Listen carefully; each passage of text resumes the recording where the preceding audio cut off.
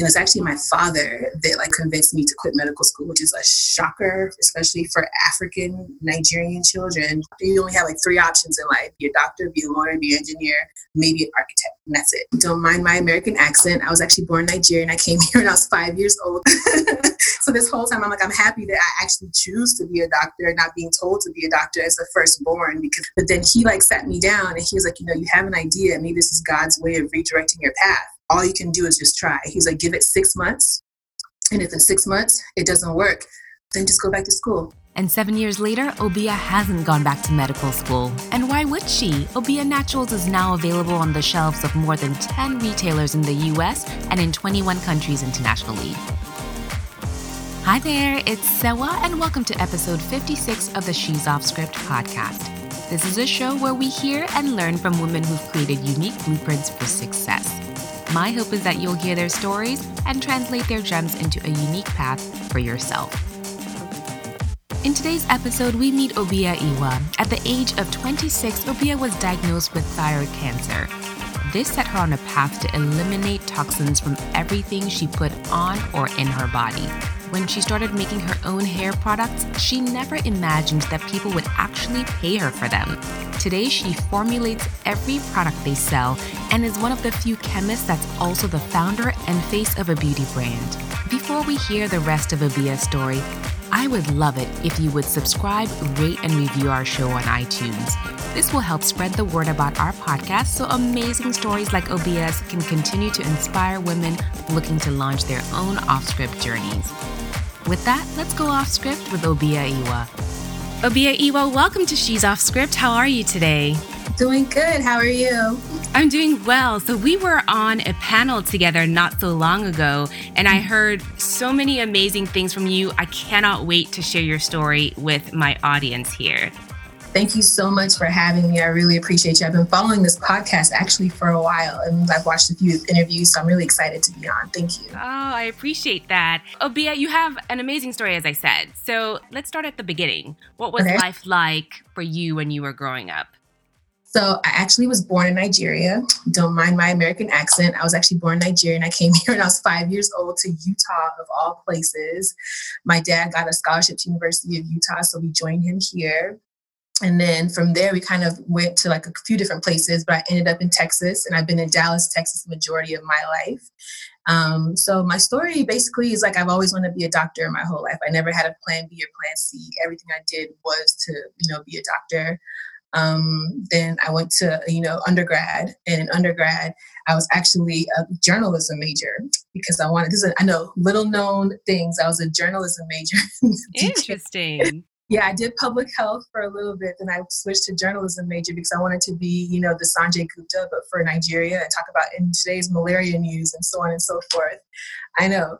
But then by my junior year, I kind of realized that I needed to have a better score on the MCAT to fulfill my medical school dream. So I actually switched majors and did biology my junior year. And because I had, all the prerequisites done, I literally had to just take science classes throughout, which is like horrible.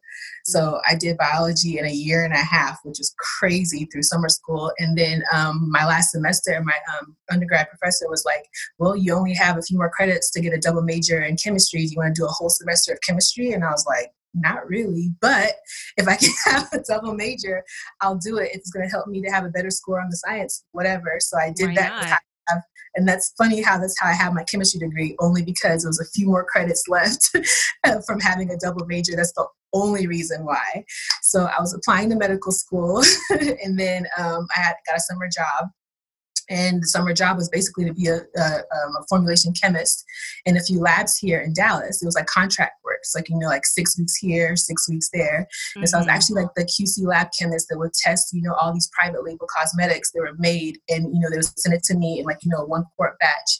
And my job would be to make sure the pH, the specific gravity, spectroscopy studies or whatever, it was in spec before it would go to the other side of the warehouse where they would fill it and ship it out to all of these stores. So we did like frizzy, like all these, hair care, skin care, everything. Mm-hmm. So I never thought that experience in the summer as a lab chemist would actually, guide my future. But that's just how life works. You just never know what each part of your life is for until I guess it all comes together one day. So, Right. right. So that happened. And then I actually went to Nigeria for the first time in a long time because, mind you, I just became a citizen. I was born in Nigeria. And you know how it takes a long time to get your paperwork and everything straight. Mm-hmm. So going back as an adult was a completely different story because my village where I'm from in Cross River State is very, very rural. Like it's a farm village. Ugep is like really, really rural. And so we experienced some things and it kind of really taught me about the joys of public health because, I always thought as being a doctor, you would help one person at a time. But I never realized that doing public health, you can help a whole village by like cleaning their water or doing something like, help women and children. And so that made me think maybe I can, have an MD, MPH and, help my village in some way and then do sickle cell research as well. Since we have a family history of sickle cell disease. So then I went to get my master's degree in public health first.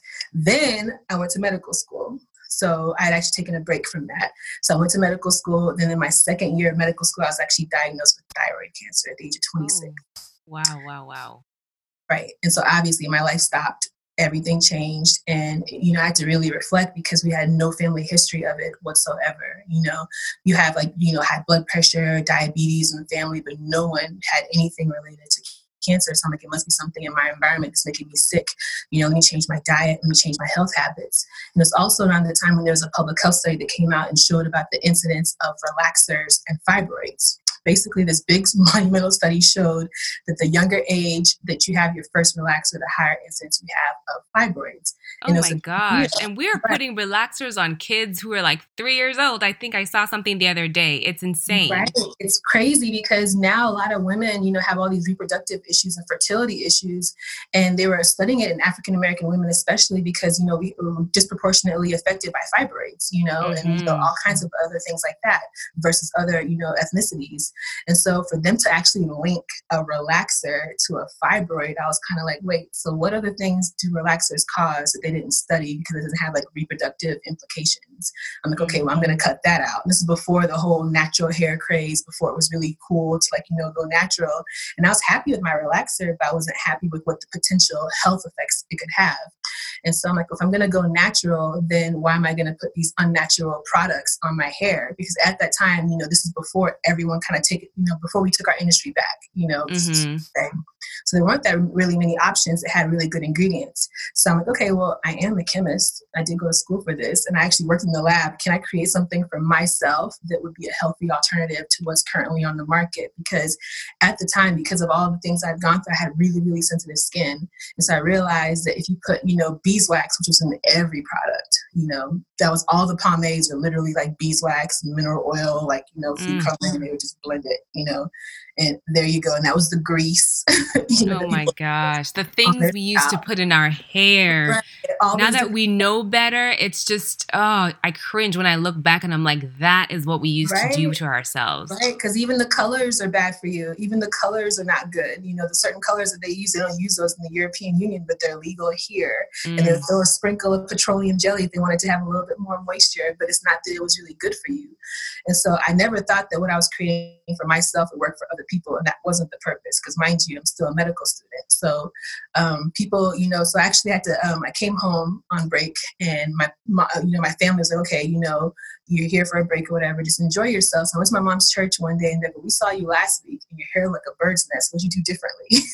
And I'm like, oh, just something I put together in my kitchen. And then the lady was like, okay, well, the next time you whip it up, I'll pay you for your time, bottle me up some and just give it to me. And I was just like, she'll pay me for my time. And I'm like, well, I do have a little break. So intuition was like, okay, well, you never know where this could be. This might be something. So I just created some labels off the printer. So wait, I have to ask, what were you whipping up? What were you actually making in your kitchen? So the thing is, because I'm a chemist, it was more than just like mixing oils and stuff. Because most people like whip up a butter and like have like a buttercream or something like that. But I was actually making emulsifications. So like, what does that mean in lay terms? What would that compare to like your modern day line? Okay, so the first 3 products that I made were the curl hydration spray, the Curl Moisture Cream, and the Curl Enhancing Custard. And the Curl Hydration Spray was because as I was transitioning, I was going like this all the time. The weave pat. Because I didn't realize how dramatic it would be to have two different textures on your head. So I didn't just shave my head bald. I transitioned. And so having the natural hair and then the straight pieces, I would, wear braids, do all these protective styles, but I'd just be dying. So I needed something that I could spray on my scalp to cool it down without causing buildup. Because before, like the little bottles that you just put with the oils, after a few days, it gets really, really dirty because it's like, full of heavy oils. You sweat, it's greasy, your fingernails are dirty, it's a hot mess. I needed something I could spray daily that would not cause buildup and then also would not clog my face because I had really good skin. So I put rose water in the Curl Hydration Spray. So if I sprayed it on my face by accident, it's not going to cause me breakouts. So I was just thinking ahead, to think what could be good for me that I could use. And so I needed something to spray to cool my scalp. Then I need something to moisturize. That was a leave-in conditioner, the Curl Moisture Cream. And then I needed some kind of a gel for the edges because as I was transitioning, this part was kinky, this part was not. I wanted a ponytail. So I would just, use that to smooth it down. And that was the foundation of the products. And then everything else kind of came as I needed a deep conditioner. Then, okay, I'll create this. And then as I needed this. And I'll create this. Wait. I'm still, okay, great. You're a chemist, but that's like saying, I've never baked a cake before, but I knew all the right ingredients to put. Like, how did you know what to put into all these things? Of course, you do your research. So the thing is this, what a lot of people don't know is to make a basic cream or anything, it's literally oil plus water plus something to emulsify, which means making the oil and the water come together. Because if you have two different phases, the oil phase and the water phase, it doesn't mix, right? To make them blend together, you literally, kind of like if you've ever made a salad dressing before. You've made a vinaigrette or something. Yeah. The oil, like the vinegar versus the olive oil, they're going to separate unless you have something in the center to kind of congeal them together, right? The emulsifier. So it's kind of the same thing in the lab. So I would just think which emulsifiers would make it thicker versus which ones would make it's weird. It's like cooking in the kitchen. It's kind of like, to me, like cooking in the lab. Like, how some chefs, sprinkle of this, a dash of this, a dash of that. When they know what each product, what each thing does, like if flour will make the bread rise, and it'll make it so that it's not, too hard. It's kind of like, that's how I am with like stearinimidopropyl dimethylamine and all the different, alcohol. So you say that and I cackle because have you ever seen, when you say cooking in the lab, have you ever seen Breaking Bad? Yes, that was me. I'm like, this girl says she's cooking in the lab. It's so hilarious. I've seen every single episode of Breaking Bad. And the funniest thing about Breaking Bad is that as soon as I saw Walter White, I was like, that's my alter ego. Oh, no. when we were in the lab, so actually, I'll give you another tip. I used to work for a company called Ecolab. So Ecolab does like all the industrial stuff for like hospitals and, car wash. So if you ever go into any kind of hospital, look at the little label on the thing that you're getting the hand sanitizer, your washroom probably says Ecolab, especially in the Dallas-Fort Worth area. So they have these 1,000-pound vats. And what was crazy about working with industrial soap is that you had all these caustic things like lye. I had 100% bleach. You guys have never seen 100% bleach before. The bleach that you get at the store is 1% or maybe 0.8%. I had 100% bleach. So I would literally take it home and be careful not to let it like fall in my car, because if it fell in my car, it'd be a hole through like the leather. But you could go into the bathroom and literally just pour it and not even do anything, just turn the water on and it would eat everything away because it was 100% bleach. So one day, was like, we could actually blow up and create bombs in here because we have all the raw materials for that. See? We never got to make meth, but we could have. We had access to like every chemical known to man to do all these scientific tests, but we had access to a whole bunch of stuff. So it's hilarious that you would say that. But knowledge is power, though. But it looks like you're turning it to you're using it for good. In chemistry lab, we learn how to make like salicylic acid. We learn how to make like aspirin and like medications. So I was thinking if you can make powdered medications, but we digress. I know, seriously. No, I'm just thinking about all the things you could make because you have that knowledge, which I definitely want to ask you about. Like, what else are you cooking up over there? That's the problem. I make too many things now because now that like my mind is open to creating, and I'm like, okay. So then we move from hair care to skincare because the same thing. Mineral oil, petroleum jelly, junk, and all the skincare products. And like, people always assume what they would think for like, our type of skin, but So I took something for myself, even the body oils, all the body oils are mineral oil. So how can I create a body oil that's not mineral oil based, actually absorbs, it doesn't leave just make it look like greasy on your skin. So I'm solving that. Next, we're doing men, because all the scruffy beards, the patches, the holes, I still feel like, the razor bumps, all those things have not been settled. Even the pomades for the men are still the old school pomades. They need new school. They don't get as much love. They don't. A vegan pH balance option. So aftershave, like body splash, that's, we're going all the way with it for the men, the ashy knuckles, like everything. We're not just solving just a beard line. We're doing like the whole shebang. And I feel like because I'm taking on so much, it takes a little bit longer than what I'm thinking because so much. And then, we're going to move on from there. We're going to do baby. I might even do dogs. Oh my gosh. Wow. But wait. So before we get there to what else you're cooking up, at the point where you decided, I'm no longer going to medical school, right? Because we've kind of reached that point in your story where you said, I'm not going back. What was going through your mind? Because look at that investment, time, money. Like, what was going through your mind? Honestly, that was the hardest decision I think I've ever made, because my whole life I always had plan A. I never had plan B, plan C. So I felt like, I went through a really, really rough period in my life. And I felt like all this couldn't be for nothing, and it's actually my father that, convinced me to quit medical school, which is a shocker, especially for African Nigerian children, because your parents are the ones that always say, you must do this, this, this, and this, be a doctor. You only have like 3 options in life: be a doctor, be a lawyer, be an engineer, maybe an architect. And that's it. Right. So this whole time, I'm happy that I actually choose to be a doctor, not being told to be a doctor as the firstborn, because it's something I actually wanted to do. But then he sat me down and he was like, you have an idea. Maybe this is God's way of redirecting your path.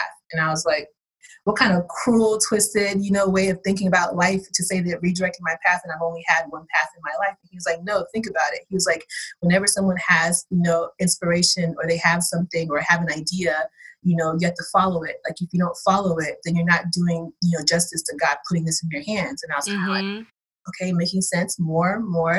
And then he's like, okay, well, let me give you some examples. And he was like, did Steve Jobs finish school? And I'm like, no. And he's like, well, Mark Zuckerberg. This is your Nigerian father. Can you imagine my Nigerian father now? I was wow. Like, look at God. Look at God speaking through his people. Seriously. Right. I'm like, but you're comparing me to Zuckerberg. I'm like, is the idea that great, really? He's just like, well, but if he didn't pursue Facebook, we would never even know what could have been. If he, Steve Jobs didn't pursue Apple, you wouldn't have the phone that you have right now, So it's like, he's like, all you can do is just try. He's like, give it 6 months. And if in 6 months it doesn't work, then just go back to school. Just tell the school, write them a letter. You're taking a leave of absence or whatever. You give yourself 6 months or whatever. They know you had an illness. They might think that it has to do with that, And if in 6 months it doesn't work, then just go back to school and continue like nothing happened. But at least give yourself the chance of trying. And I'm like, okay. He's like, well, I'll help you. He actually retired. It was like our first employee. At this time, my brother saw what I was doing, and he was like, okay, she can't do this by herself. It's too monumental. And to make sure that this is done correctly, he paused. He was a registered nurse to help me too. So it's literally been a family business from like day one, because if they wouldn't have, paused what they were doing to make sure that this vision was seen to fruition, it wouldn't be where it is. So that's actually the strength to be like, okay, well, if these two are by my side and I can't fail, but let me see. And then of course, a year later, on what would have been like my med school graduation day, we had an event in Austin, and I cried before the event and after the event. So on my phone looking all the pictures of people graduating, but then I'm about to get on stage and host an event, and they had no idea what was going on, of the sacrifices that I was making internally. But then from that moment, I also saw my purpose, that, that everything that I studied in life is almost like a full circle moment, because everything that I've learned is actually coming back to me. We write all the product labels in-house, because that's what I did in public health, was learning how to research and write. I formulate all the products myself. That was my chemistry background. I know about the health risks and all the things that go along with that. That's the medical school background. So it's as though like every part of my life was preparing me for this moment. I just had no idea until I literally let go and let God. So. Oh man, because sometimes you don't know what the options are either. Who knew that the things you were learning to become a doctor fit perfectly into entrepreneurship in this field. Right. And I think that's another reason I'm very passionate about this platform, is just to let people know there are other ways for you Right. to achieve success, not just the traditional molds that we become accustomed to. Right, right. And even with that, I'm still educating people just in a different way. I have so many emails, DMs from women that are like going through the same thing and they have no idea what I went through. That's actually what gave me the courage to tell my story. No one knew the real reason why this business was started for like the first 4 years, because I couldn't talk about it because it was personal. It's like when you're going through something, it's really hard. Like, it's not until like 2-3 years ago that I actually shared the real reason why it was started, because I got so many messages from women saying that, oh, I'm going through breast cancer. Can your products work for me? Because the doctor said that I can't use this in my skin. And I'm like, she doesn't know this, but yeah, I have so many of those emails that I'm like, if they are brave enough to say this, this can help someone. So I should really tell my story and tell everything. Right. And that's why I've been so open ever since. Wow. And as you said, you never know how your journey really could impact other people. And quite frankly, even endear them to your brand even more, because now they feel like there's more of it that they can personally relate to. Right. So And at the beginning, I didn't want people to know that, we were formulating it, but I didn't realize how special that was either until I started being in this industry. I can still count on my hands how many Black female cosmetic chemists there are that actually manufacture all your favorite hair care products. And even at a deeper level than that, how many chemists period are at the forefront of a brand? Yours is the first I personally had heard of. Right. That's, what, you're right, because they're all the other ones that I know, they're behind the scenes. They're the ones who manufacture it, but they're not the face and they're not pushing their own line. You're very correct. Right. So that's that I wanted, that to come out, because when I would go to these meetings, I'm a member of the Society of Cosmetic Chemists, I wouldn't see myself. I would see Caucasian men, Asian men, they look at me like, kind of like, why is she here? And I'm looking at you like, well, what's going on?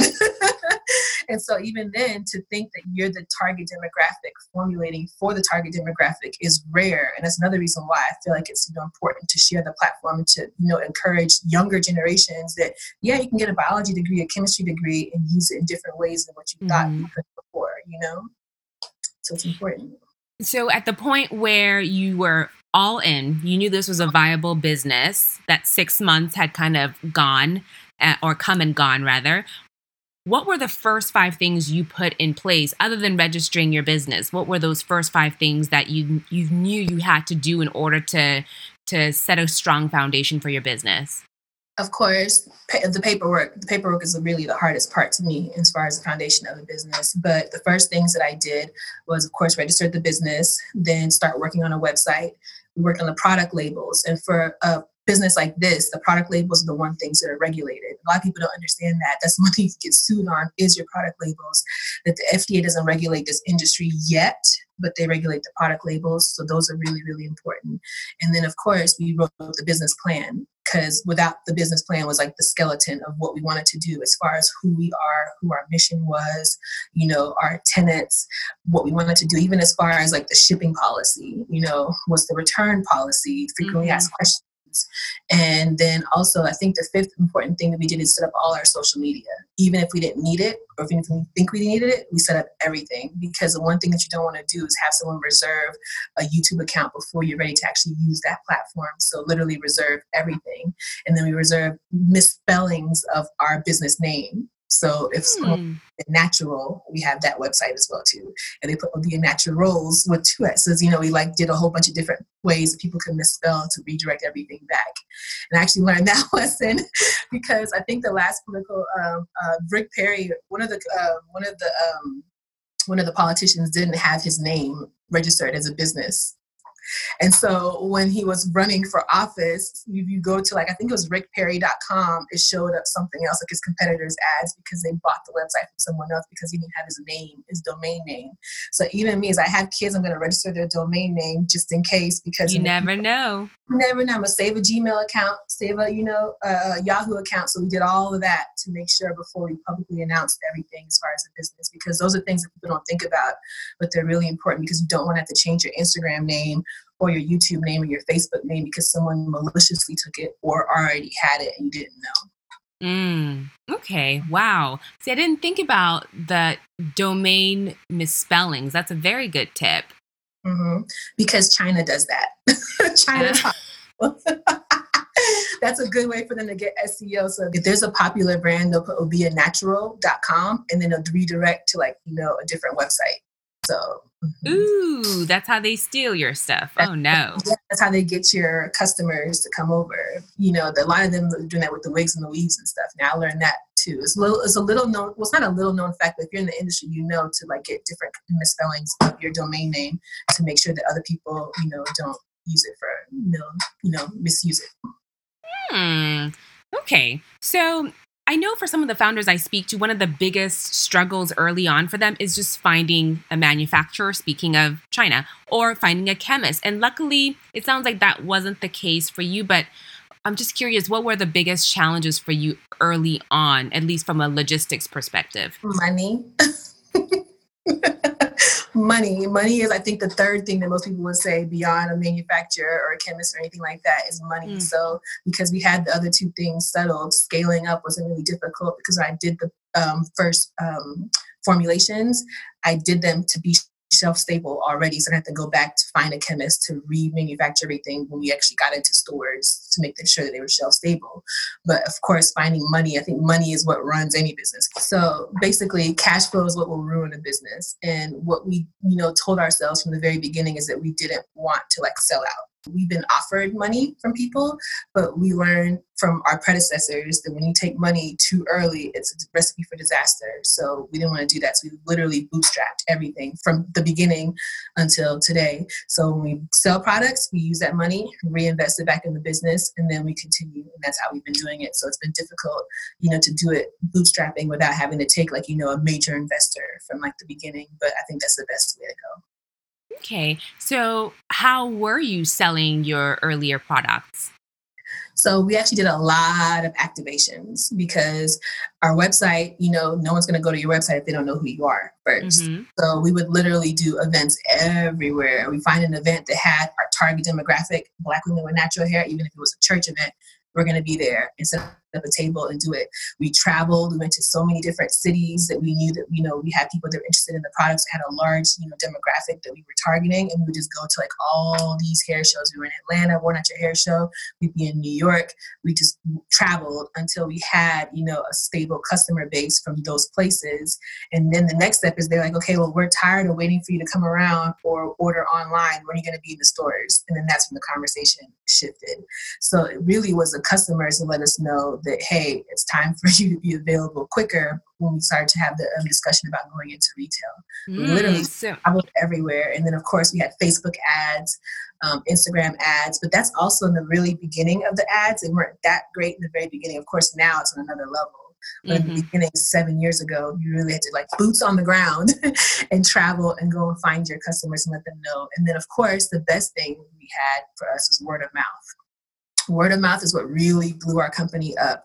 We were in 21 countries because of word of mouth before we were ever in any Target or Walmart. So that really word of mouth and customers. Wow. Well, they do say new levels, new devils, right? Yes. And at last count, I saw you guys were in 9 retail outlets. You might be in more now. Lord, new levels, new devils.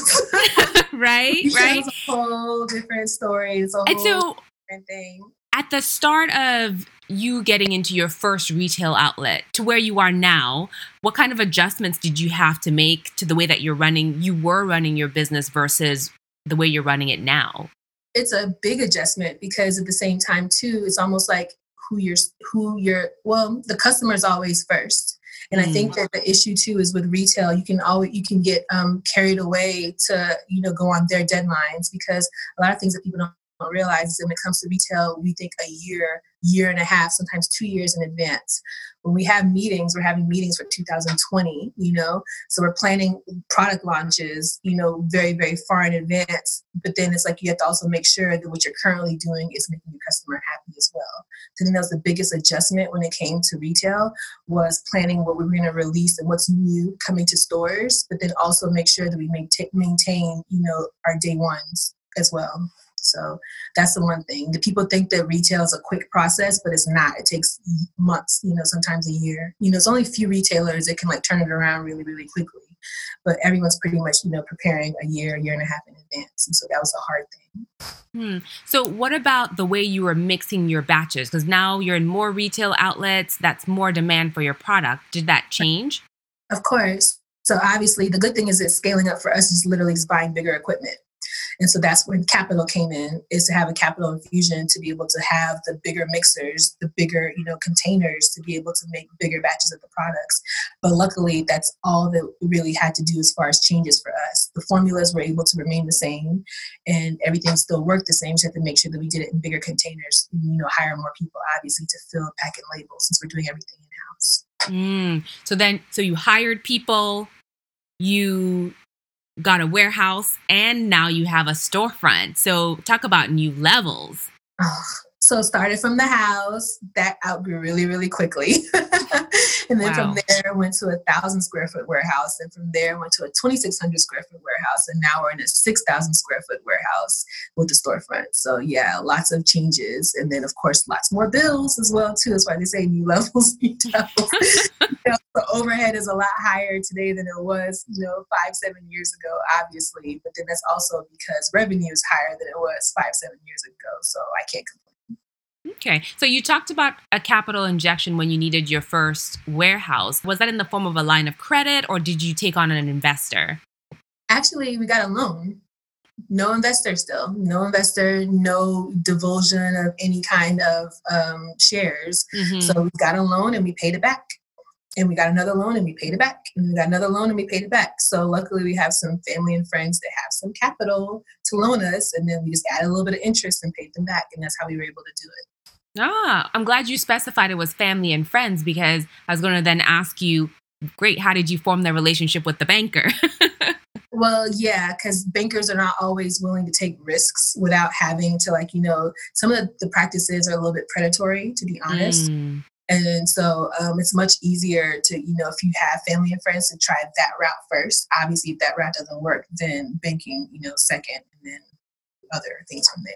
But we were lucky enough to have family and friends that had enough capital to really help to, improve the business quickly. Oh, I love that, because then you're also going to be able to turn around and sow that back into your community, and we can help uplift each other as well. Exactly. And so that's the thing is, your network is literally your net worth, because knowing people who knew someone, who knew someone, who knew someone else, we're able to, make sure that we got the capital infusion when we needed it. And we're really, really grateful for that, because otherwise I don't know how we could have expanded so quickly, so fast without selling out. Mm-hmm. Being an investor or something, that we probably would regret right now. So. Yeah, because it really adds another level of intensity when you have a professional hovering over you, because they're wondering, when's your exit? When am I getting my money back? Right? When are you going to pay me back? That when you have, there's never a silent partner, because they're always going to guide the direction, because they want the direction to go to where they can get paid back. And then of course, those outside influences will affect your decisions, will affect, which products you put out next and how you do it in your operations, and can affect everything.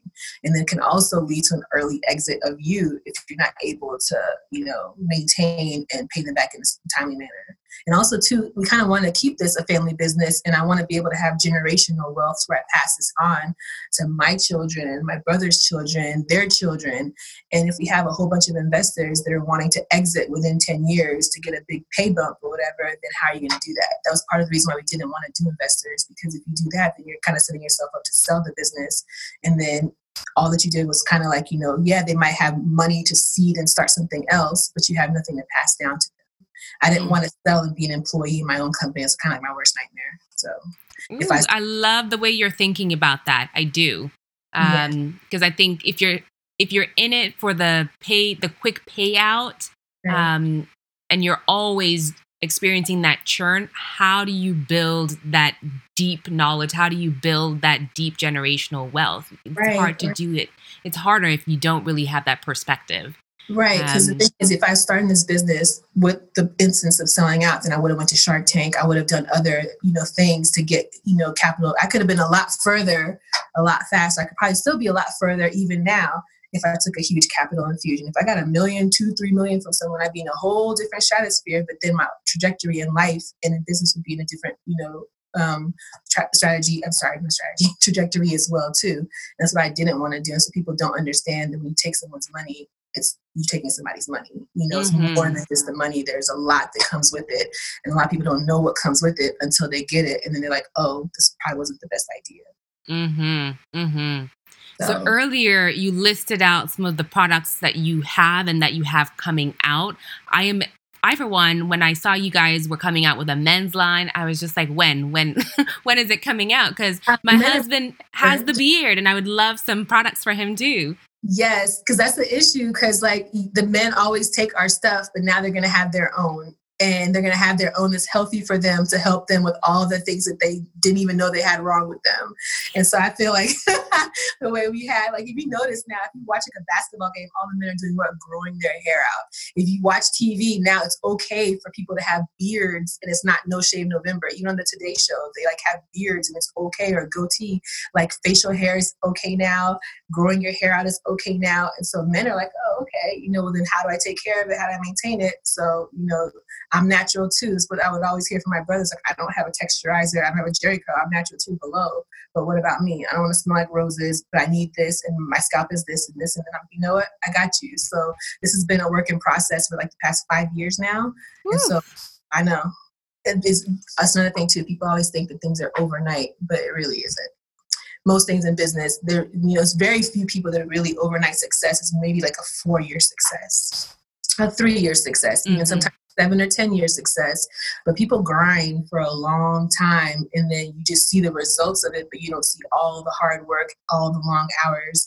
So this men's line, when it comes out, just be ready. Yeah. But it's also a testament to the strategy that you guys have working behind the scenes, because you have the foresight, you're thinking ahead about where industry trends going, what are people asking for, and how can we be there in a timely fashion as well. Right. And then also things that my people need, in the sense that, I've been working on these formulas, for 4 or 5 years, and I have so many people that have tried it. Oh, but it needs to have this. We've been literally tinkering with it, and I've been watching, their beards grow and fill in the patches, and I've been watching their hair come back to life. And I'm watching, because I have another brother, he's probably not killing me for saying this, but he had really, really bad ingrown hairs in his, when he shaved. And so it doesn't matter if you use a straight razor or whatever kind of razor, it would like inflame and be really, really bad. So I created I don't want to say that just yet, but I created a product. I almost caught myself. I'm like, exclusive. Hold on. Because I think it's going to be our huge innovation. I created a product to help with that, and it cleared it up. And I was like, my whole life, I've never seen his face that clean, that even, that nice. And I'm like, that's a winner. So I'm really it's taken a long time, but it's been well worth it, because this has never been done before on this scale, to have literally from the top to bottom, to have something for like the whole man. That's a healthy vegan alternative. But I didn't explain the vegan things. I know I talk about that a lot, but people always wonder. So the vegan thing is because honey, beeswax, animal products actually cause irritation in people that have sensitive skin. And a lot of African Americans have atopes, whether, so their skin is more prone to sensitivities. And so if we actually use products that don't have animal products on them, it's, less likely that we'll have irritation, which leads to redness, which leads to hair loss. Got it. The animal. See, I never thought about that, but yes, honey is a byproduct of an animal. Okay. Well, yeah, because the thing is, the same way you wouldn't feed honey to a baby, because a baby doesn't have their, immune system up to, be able to, the same way you give honey to someone that has a cold, right? To challenge their immune system to work and fight off the cold. You would give it to a baby because they don't have an immune system. But if you put it on your skin or your scalp, then it can actually cause irritation. But for us, the irritation leads to what? Like this. Scratching, and then after a while that redness will lead to hair loss. So therefore, some people actually, they're going like this all the time, don't even realize if they're actually allergic to the products that they're using. They're having all this scalp irritation, actually switch to products that don't have any sulfates, and sulfates are detergents. They can also strip away all the natural oils and lead to redness and irritation, and then switch to products that are vegan. And the pH balance is, acid-based. Our hair is between 4.5 to 5.5. So if you have products within that range, your hair is happy, versus something that can, lead to your cuticles being open all the time and, not actually fraying. And if your cuticles are open all the time and they go like this, what happens? They tangle, cause single strand knots. All these issues are like pH imbalances. But I digress, but that's why the products are vegan. pH no, that's good to know. Right. So this is scientific way. So I didn't come, to this hair care field from the normal way, which is like, a hairstylist that has her own line. So it's not so much about styling, but it's about your health and the ingredients. And that's why we do so much education as well, too. No, I love that. So this, as you said, stylists come out with their own brands. Tracee Ellis Ross, Hollywood actor, came out with her own hair care brand or line. And I just feel like the space is getting quickly crowded. Yeah, it is. It is. But I still feel like there's always space because at the same time, Tracee Ellis Ross, she has her own unique perspective, so everyone has their unique perspective and there's still space. That's right. That's how I feel. It is saturated because we also realize we can take our industry back, but then, there's still room if you're different. Kind of like see what Rihanna did. How many people were doing makeup before and how many different ways can you do a lipstick? How many different ways can you do a foundation? Apparently there's ways because she's found out, right? And she created her own lane and she's doing really, really well. So I always use that as an example too, to inspire someone else because you would think that, it's saturated, but you just said it. How many Black chemists are formulating products for us, by us? So there's always room, right? Mm-hmm. And someone will always need what you have, just what's your point of difference and why? So what is your point of difference then? How do you stay relevant in a market that's becoming quickly saturated? By listening to the consumer. And so I regularly engage with the consumer. She's like my friend. I'm looking, I treat it as though I'm talking to my homegirl. I'll ask people, what in the market do you still not see that you need? And because I'm uniquely, situated to be able to formulate what they still don't have, that's our point of difference. So if someone says, I still haven't found a mousse that's vegan, or I need this kind of product, they'll tell me what they want. And the funny thing is that Babasu Deep Conditioner was actually the idea of my customers, because people always wonder, what's Babasu oil? Well, a lot of women actually have allergies to coconut oil, and every single natural hair care product seemed like it had either shea butter or coconut oil, like, the basics. But they're like, coconut oil makes me itch. Can you create a deep conditioner that does not have coconut oil? And I'm like, you know what? The reason why people use coconut oil is because one of the few oils that actually penetrate our, hair shaft is small enough molecular weight to penetrate it. But a coconut oil alternative that doesn't cause allergies is Babasu oil. So I was like, okay. And then a lot of people complain and say that all the products out there, they're deep conditioners that have a lot of protein. And that's why people start talking about porosity and protein imbalance. I'm like, okay, well, I can create something that's coconut oil free and that does not have any protein in it. And that's how Babasu Deep Conditioner came about, because the customers asked for it. And it's like our number one product because it's what they still wanted that wasn't available in the market. If you ask people, they'll actually tell you, I'm still not happy with an edge control. I'm still not happy with this. So then you create what the people want and then they'll, support you. So that's our point. So the sky is the limit when you have the ability to formulate whatever it is your customer is asking for. But from a business perspective or dollars and cents perspective, there has to be a balance when it comes to introducing all the new products that you have. So how are you managing that? Are you dropping products from the line? How do you look at that? So if you know our business, you know that we don't drop products just anyhow. Everything makes sense. And so we're not one of those lines like, drops a new product collection of 7 products every 3 months or whatever, because we believe that it's not, just changing a fragrance here and making a slight difference there. No, it has to be something that's completely different. So if we're going to drop a new line, it's going to be something completely different for a different need.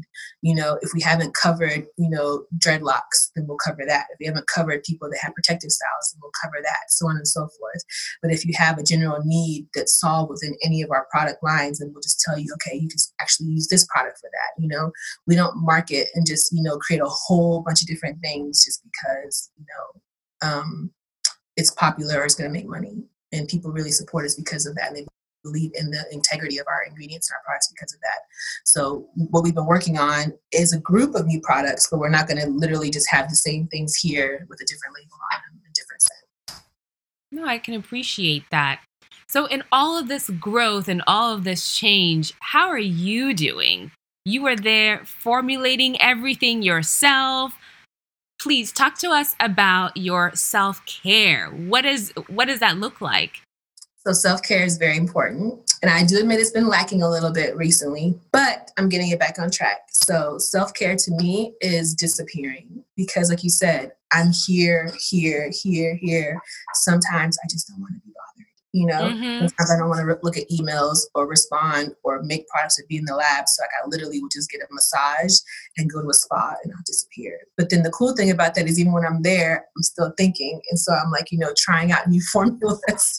In your mind while you're getting massage. I'm like, try this body oil. Don't use yours. Try mine. Let me see how it absorbs into my and I'm like, ma'am. And I'm like, I know I'm paying for it, but use my body oil, please and thank you. And then I'll be there and I'll try. Sometimes I'll disappear and get a hotel, like a staycation. And then I'll make sure that it's a really nice suite that has like a tub. And I'll try the new, body products I'm working on, salts and scrubs. And so I take care of myself. That's how, I'm even like exploring new things, like making candles and all kinds of other things outside of just hair care products as a form of self-care. Like my self-care is expression. I'm a maker. Mm-hmm. And so it feels good to be able to make things that I'm not just making to sell, and I guess eventually, you're making what you love, but that you could turn into something that you're selling by just make it just to make it. And then that gets out my artistic expression. And I take care of myself with massages, scrubs, all of the above. Okay. I'm glad it's a priority because burnout is a real thing, right? It is. I actually learned to take vacations recently because I did not take a vacation the very first 4 years of business, and that got real really, really quickly. So during the holidays, I like to take at least a week or two off during Christmas now and like just detox, from the year because the fourth quarter is crazy. I never realized until I started a business that I wouldn't have a regular, Thanksgiving holiday like everyone else because while everyone's eating turkey, we're getting ready to ship out all these orders, Mm-hmm. So, not having like a usual, like the normal holidays anymore has been a little bit difficult. So I just take time off around the new year and take a break no matter what. So that's really helped. Okay. So I love that you said that there's always room for people to enter this market, this beauty industry, especially if they have a unique value proposition. So what other advice would you give our listeners that dream of one day launching something in the beauty industry? Do your research. Do your research. Do your research. Do your research. One more time, do your research. Know your industry inside out. That's the thing that, also to help you figure out what your value proposition is because you know all your competition and what their value propositions are. You see where you fit in and how what your point of difference is and what you can do to really, really, disrupt the market. I think knowing as much as people say, oh, don't worry about the next person. In business, you have to know your market, know your competition, and then know who you're selling it to. Know your target demographic really, really well. Don't just have a general target market, like really hone in on, this girl or guy is this age to that age. This is what they like to do. This is where they like to go. And that will really help you so much further in business because even when it comes to like advertising, when you get to the point when you're doing marketing and Facebook ads and Instagram ads, who's your target demographic? It's not, 0 to 65. Is it 18 to 22, 25 to 30? Knowing who you're selling to will also help guide what products to release and how much they expect them to be released. Is this a market that's with you for the long haul, or they want a new product every 6 months and they're not going to buy your old products, if they don't get something new, or they're going to continue to buy your old products no matter what and then have a few new things here and there. You have to really, really know your consumer. So know your market, know your consumer, do a lot of research, and then also find out the trade shows in your industry before you even launch and just go there as a regular consumer. Just go there as a regular person and just walk around and see the industry and know what you're getting yourself into. So a lot of people do things from what they think it is, but they don't really know because they've never immersed themselves in it.